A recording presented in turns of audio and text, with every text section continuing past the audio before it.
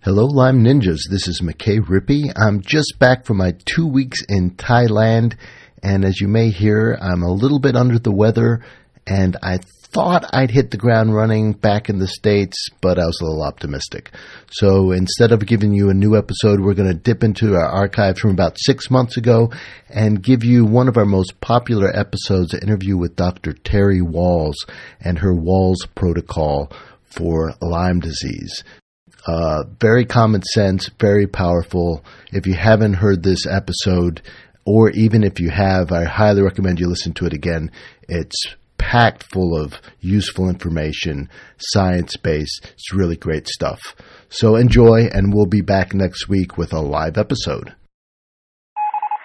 Calling all ninjas. Calling all ninjas. It's time for Lyme Ninja Radio.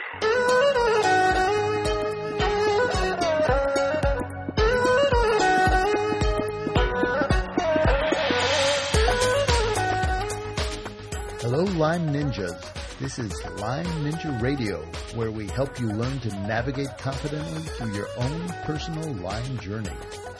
Everybody's journey is different, and a cookie-cutter approach just doesn't work for Lyme disease.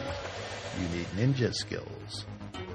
I'm your host and acupuncturist McKay Rippey, and this is episode number 97 with health expert Terry Wahls. Roy, I can't believe we're approaching number 100 already.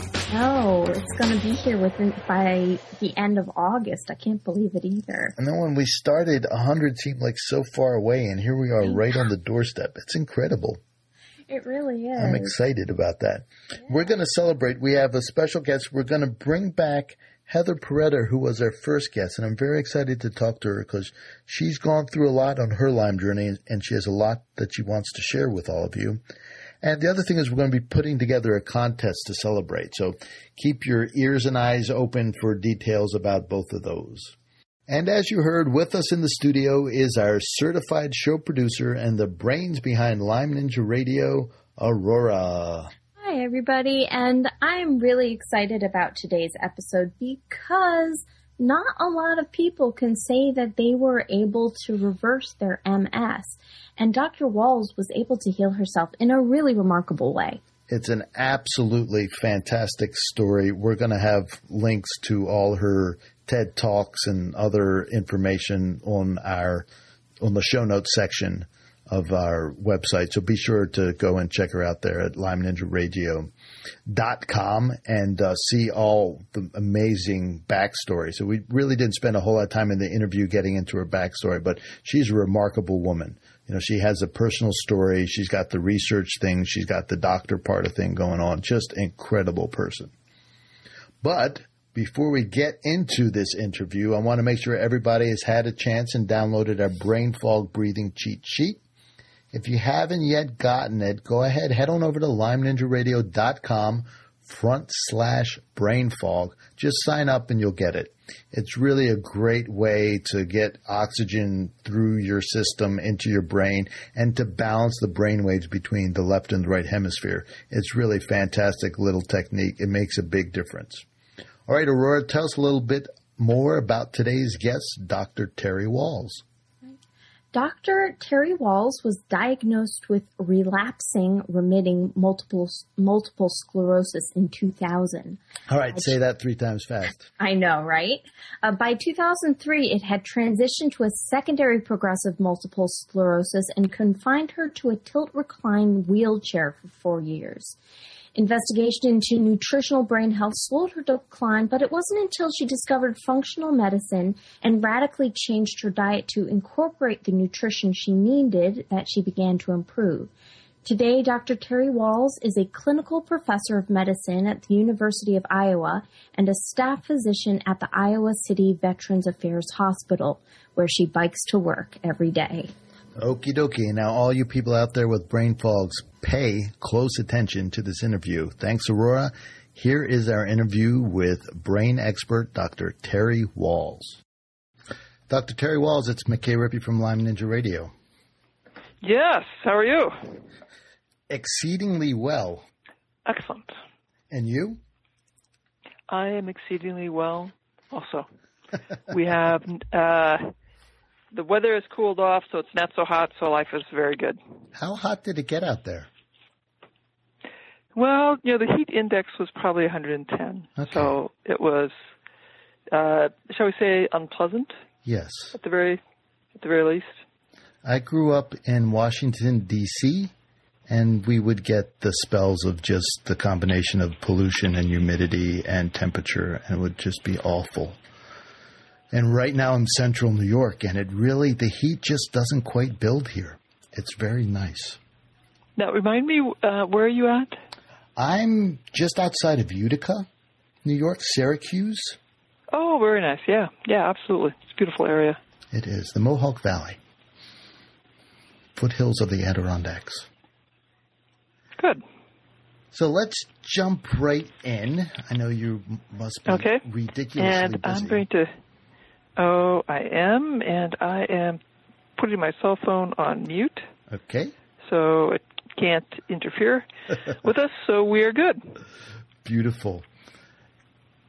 Most people know your story. You're a bit of an internet celebrity. You've been on... Oh, for the moment, anyway. Yeah, well, you've had more than your 15 minutes, and deservedly so. And your message is very interesting. I was researching on your website, and one of the things I'm very interested, you're raising money for your own research. Yes. And why is that? Well, so if we have philanthropic support, small amounts of money make a huge difference because that allows us to get preliminary data that I can then use to write for grants with more traditional sources, say the MS Society or the National Institutes for Health. And it allows me to fund some innovative work on our side and to allow some other basic scientists to do some very innovative work as well. So, we've been actually quite successful. The university's been very impressed with how much the public believes in my work and helps support our early innovations. That's fascinating. That's one of the issues with Lyme disease is getting that initial traction to begin. And there's some work being done out there, Eva Shoppe and Holly Ahern, as well as some other more traditional scientists transferring over their work to Lyme disease. It's incredibly challenging. We can only do the research that we have money to do, and so you need some actual resources. I can get some student volunteers. I can, do work in my own unfunded time, but you still have to pay for the laboratory testing, for the assessments, the patient volunteers.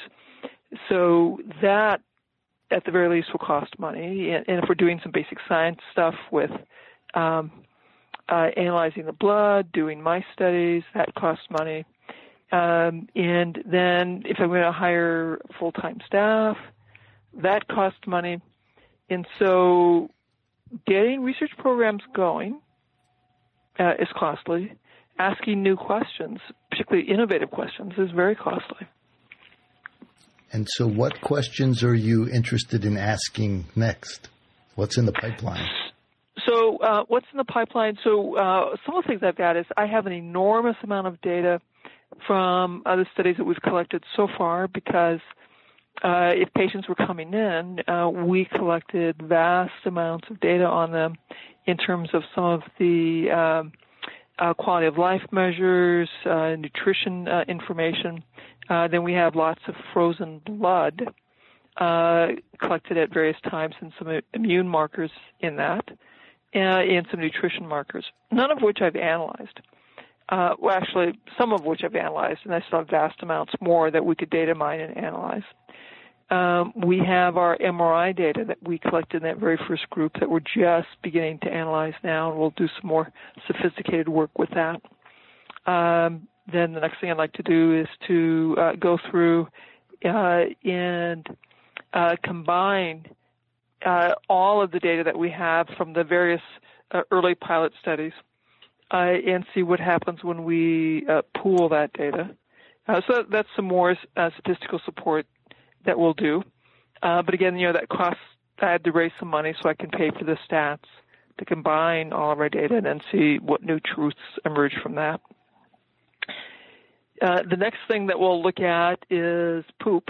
I think it's the brave new frontier, isn't it? It's the brave new frontier. It is so exciting. And I used to think that the reason I was so successful was I was correcting nutritional deficiencies, and that certainly is part of it. And then I thought, well, maybe I was changing the expression of genes. Absolutely, that's part of it. But I think perhaps even more powerful is fertilizing a different set of bacteria in the bowels and changing the microbiome in how people run the chemistry of life because we have changed their gut bacteria. So I've got a great partnership going with some poop guys who are very skilled at analyzing changes in the gut microbiome. So we'll be looking at that in our next studies. We have a study comparing the Swank diet and the Wahls diet. And I'm very excited because both these diets have been shown to be helpful. And we'll see, are they equally helpful? Is one diet more helpful than the others? And what are the changes that we see in how the chemistry of life runs between the two diets and what's happening in the microbiome between the two diets? So, some very interesting stuff that we're doing right now. And again, we're able to do this because of these generous philanthropic donors that we've had. Congratulations. Yeah, no, it's very cool. Now, which version of your diet will you be studying? So most of our work has been done with basically the initial level of the diet. I do have a study that looked at the ketogenic version of the diet, very small group.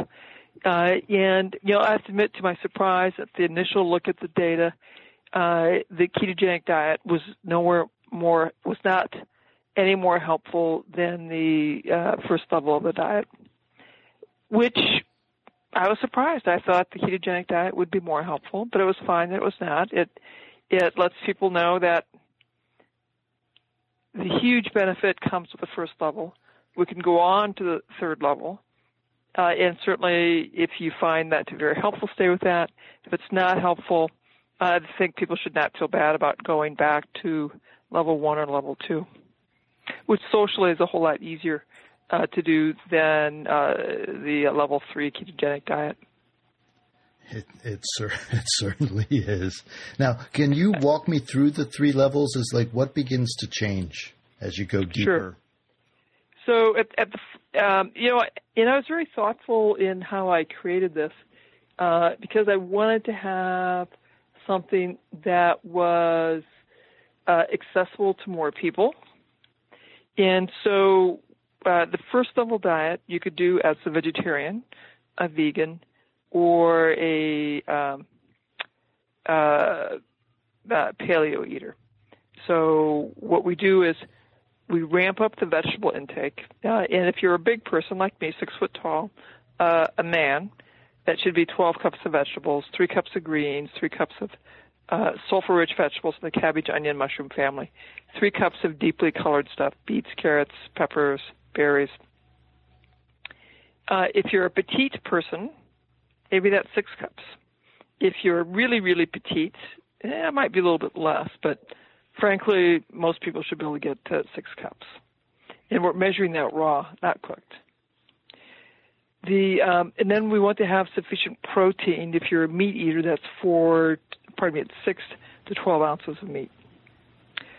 When you go on to be a paleo eater, a level 2, which I call the Wahls Paleo, then we add organ meats and explain why organ meats are so incredibly helpful. And so I like to have liver 2 to 3 times a week, heart, tongue, gizzards, sardines, oysters, mussels. I like to have fermented foods, ideally some fermented food with every eating occasion. And we talked about the benefits if you agreed to do nuts and seeds, to soak them overnight to begin the germination process. And that I recommend for most people a mixture of raw and cooked foods. With the caveat, if somebody has an inflammatory bowel disease problem, chronic diarrhea, bloody diarrhea, they've got to see their doc, see what's going on, and get that under control before having raw foods. And in my book, I talk more about some strategies for dealing with that. Then the next level is the ketogenic diet, where we ramp up the fats using medium-chain triglycerides, coconut oil, coconut milk. And it's about 70% fat. There's fewer vegetables, 4 to 6 cups of vegetables, and meat, again, that 6 to 12 ounces.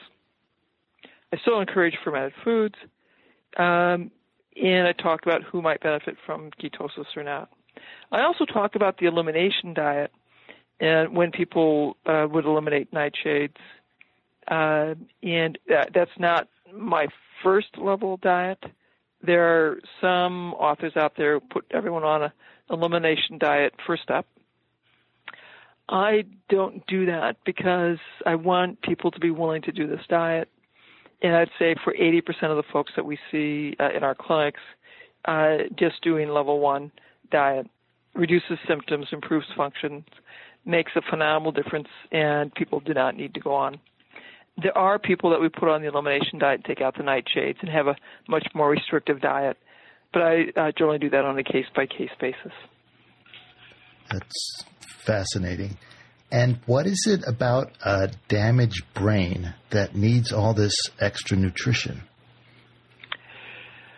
Well, if you think about your car, we'll do some sort of real basic stuff here. Okay. So if our car is properly maintained, we change the oil, do the scheduled maintenance, that car will likely run 100,000 miles without any problem. But let's say you use cheap, crappy gas, you never change the oil, you never take it in for service. That car is not likely to make it to 100,000. You finally have a severe problem on the road. The car's not running. You tow it in, and you're going to have to pay your mechanic to get the engine to run again. And you're more likely to need a new engine. You'll spend a huge amount of money repairing the damage. So if we have damaged the cells of our body, which leads to damage to the organs, in order to do the biologic work of rebuilding the proteins and the molecules in the cells so they can rebuild and create a healthy organ, that's going to require an enormous level of support from the building blocks that you need to rebuild those proteins and those structures, to take out, dissolve the bad stuff and rebuild and replace it with good stuff. When we eat, 153 pounds of sugar, 130 pounds of white flour, and only 1.5 servings of vegetables, we don't have the building blocks to do the repair. And so we've had years and years of damage that's not been repaired. And so when you finally become symptomatic, there's a lot of cellular damage that's happened. When I get people on our protocol, I would say, in the first 3 months, people come back and we see the years begin to roll away. They are youthening. They look younger and younger. And for the next 10 years, every time I see them, they're like looking younger and younger because they are healthier and healthier. So how did we get there? Can we get into politics a little bit, or sociology? Oh, how did we get? Yeah, it's like sure. So how did we get to this crappy diet? Yeah. So, I'll sort of walk you back through things. Let's go to the what's called the paleo diet, which is the food that we ate as human beings before the dawn of agriculture.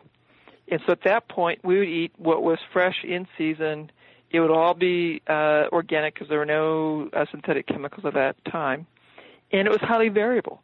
because the Arctic dwellers ate a very different kind of food than people in North America, Central America, South America, Africa, Australia, Europe. We all ate very different things in different kinds of plants and animals because we're eating what was in season.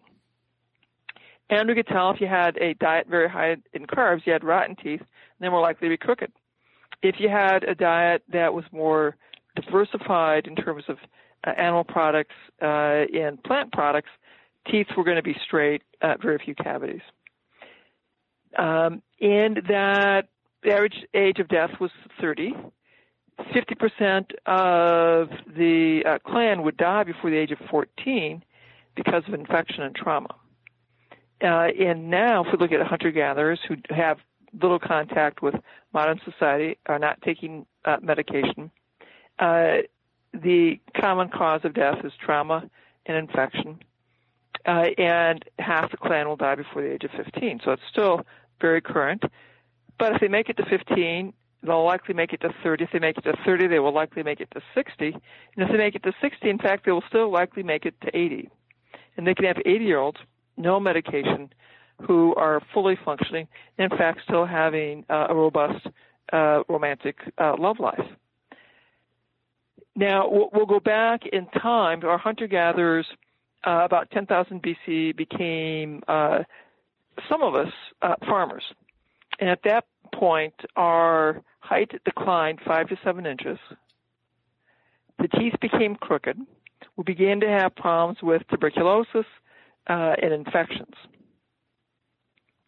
The next major change that occurred in our diet around the industrial age, in the 1700s, 1800s, when sugar became available, white flour became available, women began to enter the workforce, breastfeeding declined. And we see the emergence of diabetes, obesity, heart disease, mental health problems, and autoimmunity. Next big change is World War I, World War II. Well, there's a dip in sugar during those time periods, and there's a dip in the rates of heart attack, cancers, mental health, and autoimmunity during that time period. After the war, sugar intake goes up, fat intake goes up, disease rates go back to their previous trajectory. And that happened both in World War I and World War II.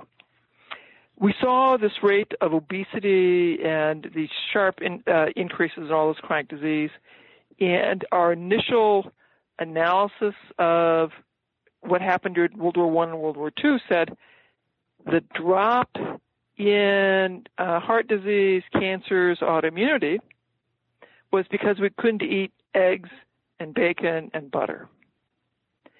And so we made fat the villain. And it seemed to make sense because if you looked at our arteries, when you had atherosclerosis, there was cholesterol in those arteries. And so we went on a low-fat diet, which we replaced with sugar and salt and white flour. And the rates of obesity and autoimmunity and mental health problems, cognitive decline, escalate even further. Now, in the 2000s, there are some scientists beginning to say, well, wait a minute, we could take that same data that we used to say that fat is the problem, and we could also say sugar is the problem. And now there are scientists that are studying autoimmunity and atherosclerosis at a basic science level, and their conclusion is that sugar is really the problem, that atherosclerosis is an autoimmune disease, and that the first step is developing this leaky gut from having the wrong bacteria in our bowels. And for some people, if you're genetically vulnerable, eating gluten, the proteins in grain, add to that leaky bowel and set up that first step in autoimmunity, obesity, atherosclerosis, early cognitive decline. And then you have folks like me who are making the observation of putting people on a very structured paleo diet to make sure that we're giving all the building blocks for the brain, that we see these dramatic and very favorable clinical responses. And then we have the good fortune to have a few folks like me who also do research to say, damn, that's an interesting research question. Let's start studying the research and start doing some clinical trials. And so, that's the path that I'm taking. And it's sort of fun. The basic scientists here are like, I'd like to. They're asking to tag along on my clinical trials to understand more of the mechanisms of why my interventions are being so remarkably successful. I can tell you're a teacher. I love talking about this stuff. I love teaching this stuff. I love talking to the medical students, talking to physicians about this, helping them understand that there's a scientific rationale for how all this happened, the clinical approach that I use, in that we are taking the time to do some clinical trials and to write up our results so people can see what we're doing and why. And because of my success, we're getting more basic scientists involved who are trying to understand the molecular mechanisms behind these very interesting clinical observations. Many of the people with Lyme disease seem to have some sort of mitochondrial damage. Oh, yeah. Oh, absolutely. So, and this is true of many folks with a chronic infection. So, we used to think that you'd get infection, you'd clear it, and you'd be done with it. And that is one way infections happen, but another way infections happen, that it's probably much more advantageous to the infecting organism, is to come and stay and share our bodies with us. Now, we have, if we think about the fact that I have 10 trillion body cells and 100 trillion microbes and 1,000 trillion viruses, I'm really an ecosystem. And my body's not as sterile as we thought. My health probably depends on what is the mix, the ecological mix of species that I carry with me. The bacteria and the viruses that share this space. And so if I have the right mix, I have great health. If I have the wrong mix, I have poor health. If I have really the wrong mix, I die. Some of our, when we begin to have poor health, we have an overabundance of disease-promoting bacteria that are sharing our space. And some of these bacteria, some of these circumstances will have the Lyme bacteria, Bartonella, Chlamydophila, mold exposures. So once I get infected with one organism, when I have too many of the disease-promoting bacteria living on my skin and my body, I'm at much greater risk of having bacteria invade the parts of my body that should normally be sterile and take up residence. Such as your brain. Such as my brain. And that could be the Chlamydophila, it could be the Lyme spirochete, it could be a number of other viruses and other bacteria as well. And once you get one, you're much more likely to get another and another and accumulate these disease-promoting organisms until finally you succumb and die. This is a purely speculative question. Do you think a lot of these secondary infections are endogenous or exogenous? My thinking continues to evolve on that. The more I appreciate that to have full health, I have to have an optimal mix of bacterial species. And the more I read about the microbiome of hunter-gatherers, that is, other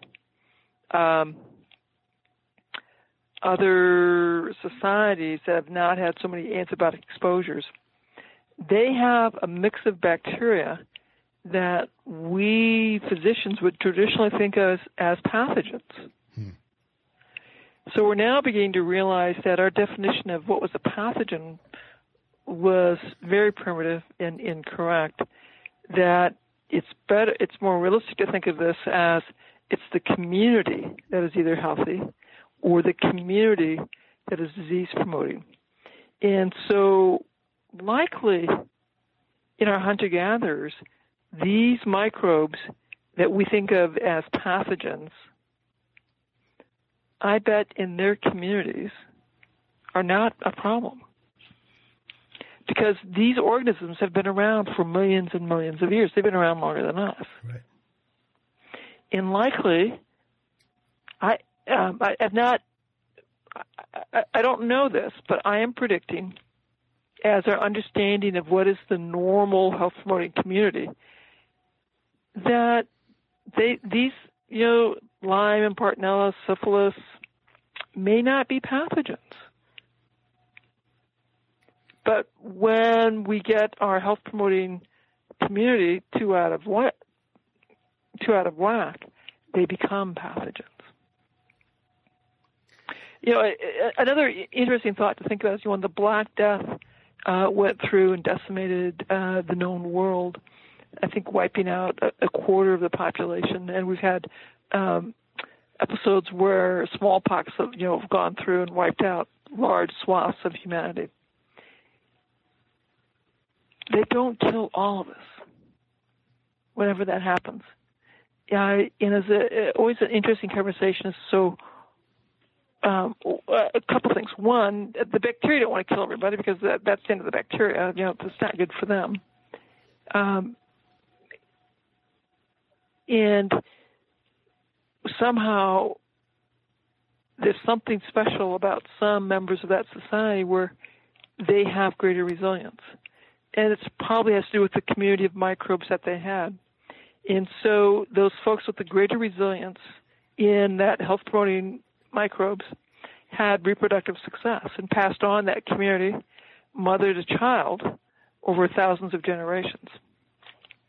And so there's this evolutionary pressure, presumably, to favor the moms who had a microbial community that was more health promoting. And so that mom would have greater success with reproduction and having kids. So all our modern conveniences of having scheduled C-sections and bottle feeding. Ooh, it's probably really bad. Yeah. Probably really bad. And statistically we know if you were born via C-section, your probability of autoimmunity, mental health problems, heart attacks, cancer, strokes, are markedly high, measurably higher than the kids whose only difference was they came out through mom's vagina. So really, there's and forgive me because I'm never went through medical school. I'm an acupuncturist, not a doctor. But there's this saying about poison is dose dependent. So it depends on how much. Like water can be poisonous, right? You can have water toxicity. So what you're saying with the bacteria is it's not only dose dependent, like the raw number of the type of bacteria, but then its neighbors. So like who does it have as neighbors? Does it have good neighbors, or does it, is it like a motorcycle gang living next door, right? Correct. Absolutely. What are the neighbors? What is the community? And if we have enough health-promoting bacteria, they inhibit those disease-promoting bacteria and make them far less likely to be able to cause disease in us. Now, what are your thoughts about the ability of probiotics to make it through the stomach, acidic stomach environment, into the small intestine and then large intestine? Well, there are a variety of probiotics, and I think the ones that have the most science behind them are Saccharomyces boulardii and Lactobacillus rhamnosus, and plenty of health benefits. The Saccharomyces boulardii may be able to colonize. The Lactobacillus rhamnosus will not be able to colonize. My personal, and we know that in general, if you take a probiotic, you can recover that species in the stool only as long as you are taking it. When you stop, it goes away. And that probably makes sense because when you grow bacteria in vats, they reproduce every 20 minutes and they lose the attributes that would have been required for them to be maintained in my gut. Therefore, if I want to have the healthiest mix of gut bacteria, the best thing I can do is feed my gut bacteria, basically the Wahls diet, which has 80 to 100 grams of fiber in it, and you take enough fiber so you're pooping snakes every day, but ideally you want to have 2 snakes. And if you've got snakes escaping into your pants, you probably need less fiber. If you don't have snakes in the pot, you need more fiber. And I like to have people eat more fermented foods because if you have a plate full of fermented food every day, you'll get far more bacterial diversity into your gut and a much higher colony count than taking the probiotics. Probiotics certainly can be helpful, and we do use them in our clinical practice. I certainly have taken them. But, the universal thing I can say is food is good, fermented food is good, and take enough so you're pooping snakes. I love it. Just as an aside, I just fermented rhubarb. Ooh, that sounds good. It actually is quite lovely. And including the juice or whatever they call it, the salt water that's left over. Can you give me a quick recipe for that fermented rhubarb? I just kind of made it on the fly, so it's very simple. So, of course, salt water, and then I don't think I even put in any flavoring. Yeah. I don't think, like in my sauerkraut, I'll do some garlic and some mustard and things like that. I'm pretty sure I just did straight rhubarb for this. It keeps the tang, the tang of it. Yeah. And it has this funny, it can't be sweet because it's been sitting in the refrigerator now, and after I've fermented a full week, there can't be a whole lot of sugar left, but it has a slightly sweet taste to it. So interesting. Anyway, it's lovely. I love to ferment lemons. Really? Salt and lemons, pack them up, okay. and that makes a lovely topping. That I put it on fish. Like, oh my God, it's just really quite lovely. My daughters did plums. The Japanese, they can pronounce the Japanese word for it, but they did plums. Umaboshi. Yeah, there we go. And they eat those all the time. That's not quite my palate. But very good for us. Wonderfully good for us. It is. Can we talk about the mouth biome? Can you talk about that a little bit? Because I think that, we're so focused on the large intestine. The mouth can be a mess. So the microbiome in our mouth, of course, is going to affect many aspects of our oral health. And it's right there next to your brain, right? It's right there, transports very close to your brain. We know that if you have gingivitis, that is, if you brush your teeth vigorously or you floss your teeth and you're bleeding, that's a great indication that there's infection, inflammation, and you don't have the healthy microbiome in your mouth and your gum tissue. You're at greater risk of having your gum tissue recede and your teeth fall out, whether or not you have cavities. Furthermore, you're at markedly higher risk for having, if you're pregnant, an early preterm delivery, which, by the way, is escalating rapidly, leading to poor outcomes for these babies and big health challenges for the mom. You're much more likely to have early heart attacks, early strokes, other autoimmune conditions, other mental health problems. So your mouth and the health of your gums really indicates as a window into the health of your blood vessels, your autoimmune risk, and frankly, what's going on in your brain.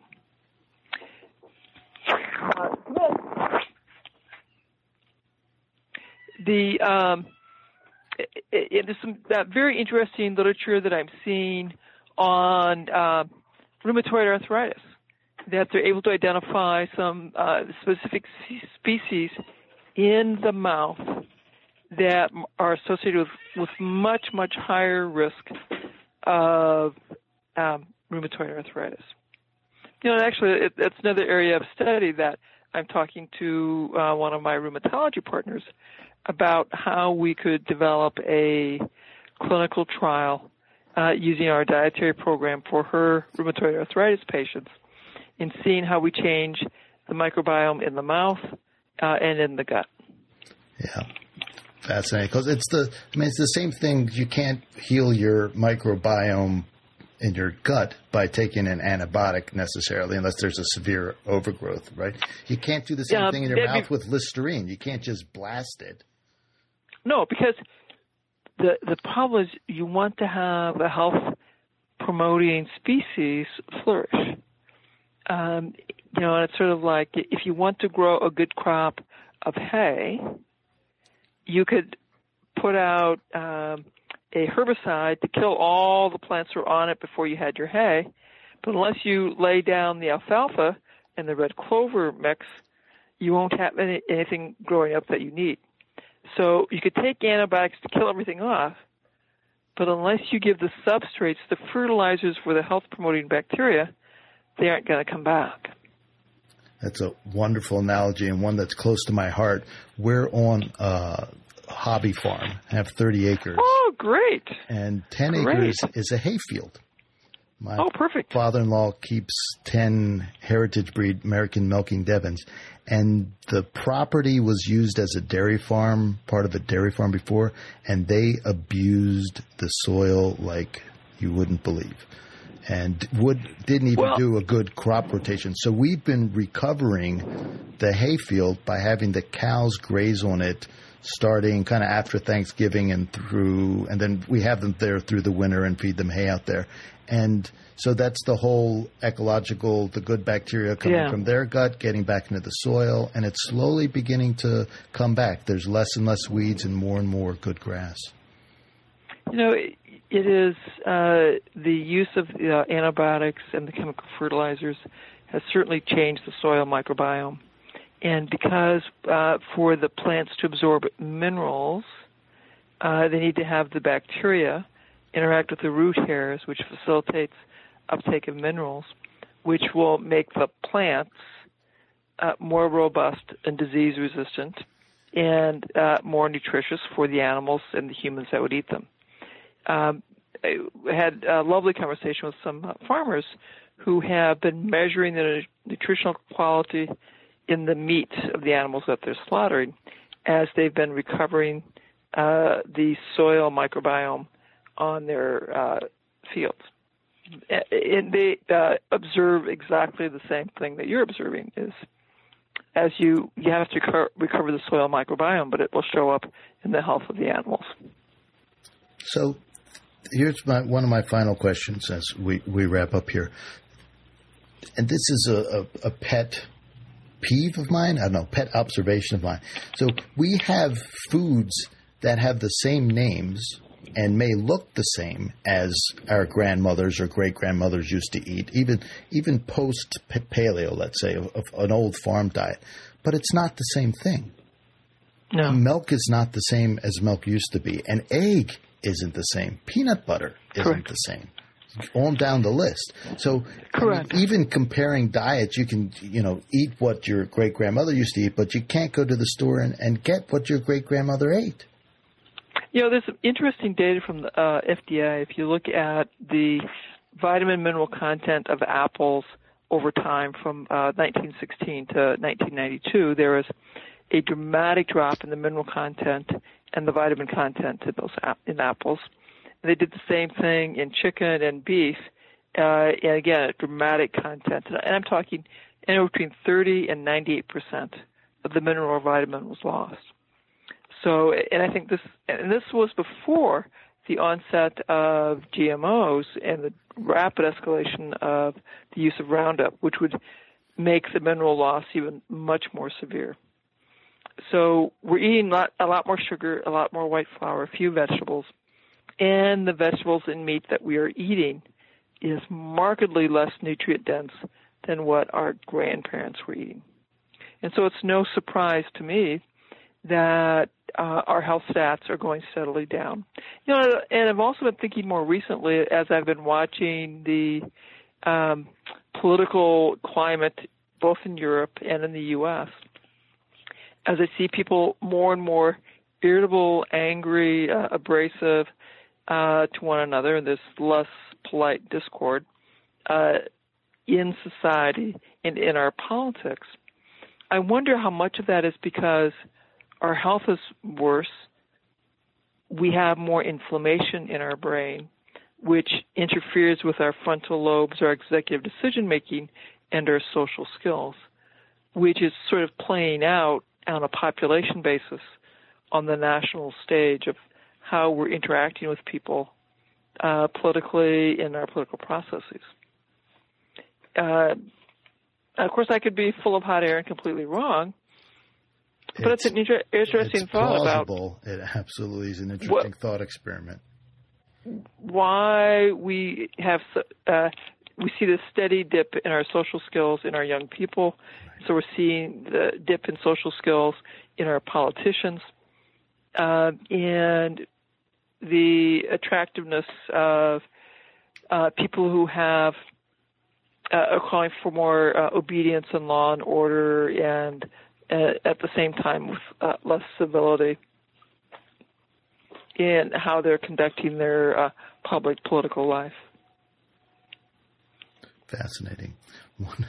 One of my favorite things is to watch old movies in like the 30s, some of the old Cary Grants like that, and there's actually quite a bit of rancor and repartee going back and forth between usually the leading man and the leading woman. They always start out at opposition, but it doesn't end the relationship. There's not this catastrophic fallout that would happen these days with the way they're talking to each other. They just would continue. I don't particularly like you, but that doesn't mean anything. We're just going to kind of cruise through this, and then, the sparks happen at some point and the romance is formed. So it's interesting that you bring that up. That's always been an interesting observation.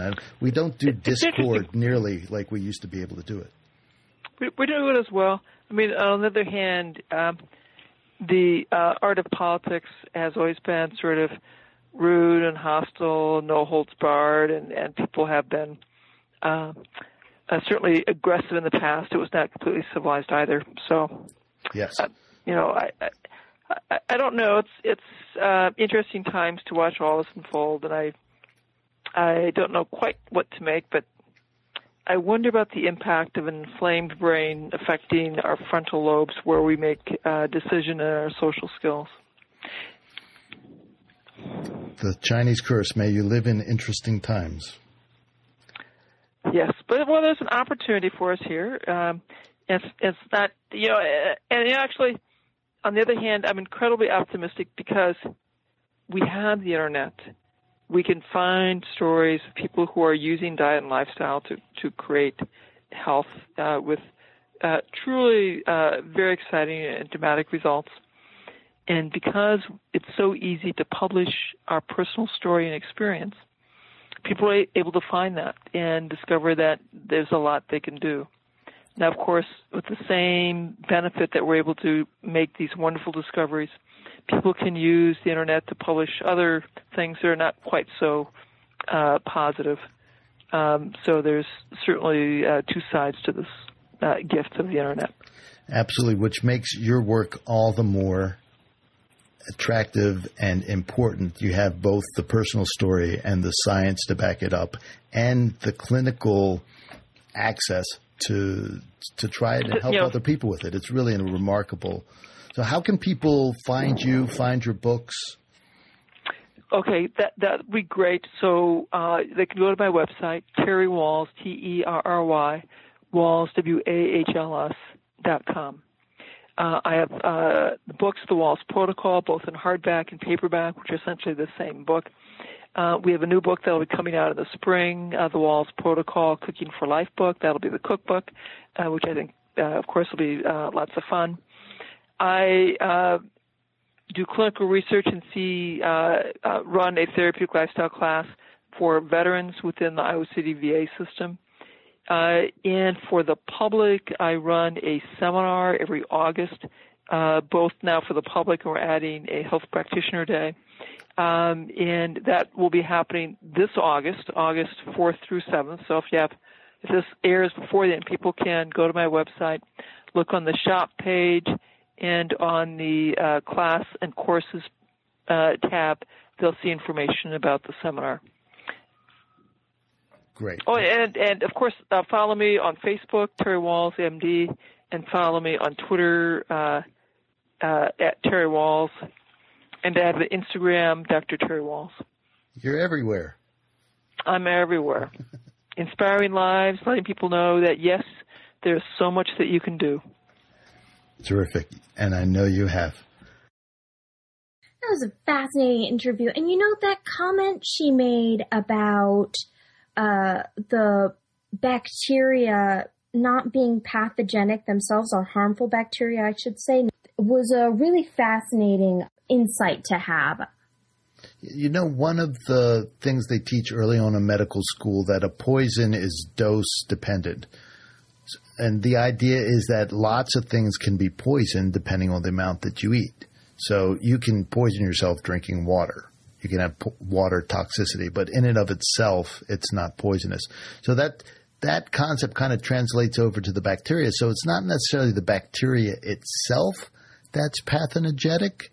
It's the amount of bacteria that's in there. And we're particularly talking about gut bacteria here, not necessarily something like Lyme disease, Borrelia, and some of the other co-infections, because I think we can be safe to say that the safe amount of those bacteria is 0 in the blood. But that idea is really important. It reminds me of discussions we've had in the past here particularly with Dr. Zach Bush, and that's episode number 44 if you want to go back and check that out. And he talks about a similar thing, that probiotics, really his approach to it is to help the good bacteria communicate within the gut, and that they will help police and restore the integrity of the gut itself.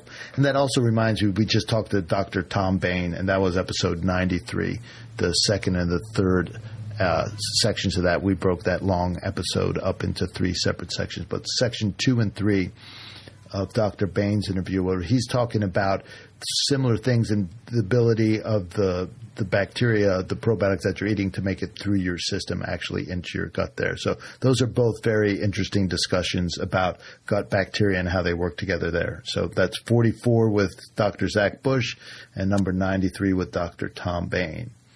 If you like these kind of discussions, do me a favor, do Aurora a favor, and do your friends out there a favor, and go on over to iTunes and leave us a review. We'd love to hear from you, and we'll read the reviews on the show. Right, Aurora? We do. And here's a review from Mishara. I have had Lyme disease and co-infections since 2005, and like many of us with this dreadful disease, have had to advocate and research endless hours to educate myself about its complexities and evolving treatments. I truly appreciate what McKay and Aurora have done and continue to do for the Lyme community, and I've benefited greatly from the wealth of info they've provided. And I love the nerdy ninja character and hearing the intro music to the show. I like our nerdy ninja character too. He is my alter ego. That's me, the nerdy ninja. Thanks, Aurora. Yes, indeed. And thank you, Mishara. Lastly, as you longtime listeners know, this podcast is not complete until we leave you with the Lyme Ninja Fact of the Day.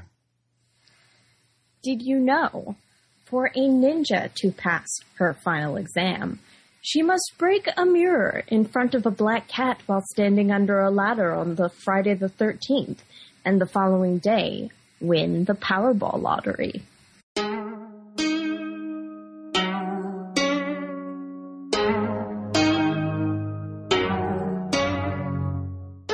Lyme Ninja Radio is a purely public broadcast and is not intended to be personalized medical advice for any individual's specific situation.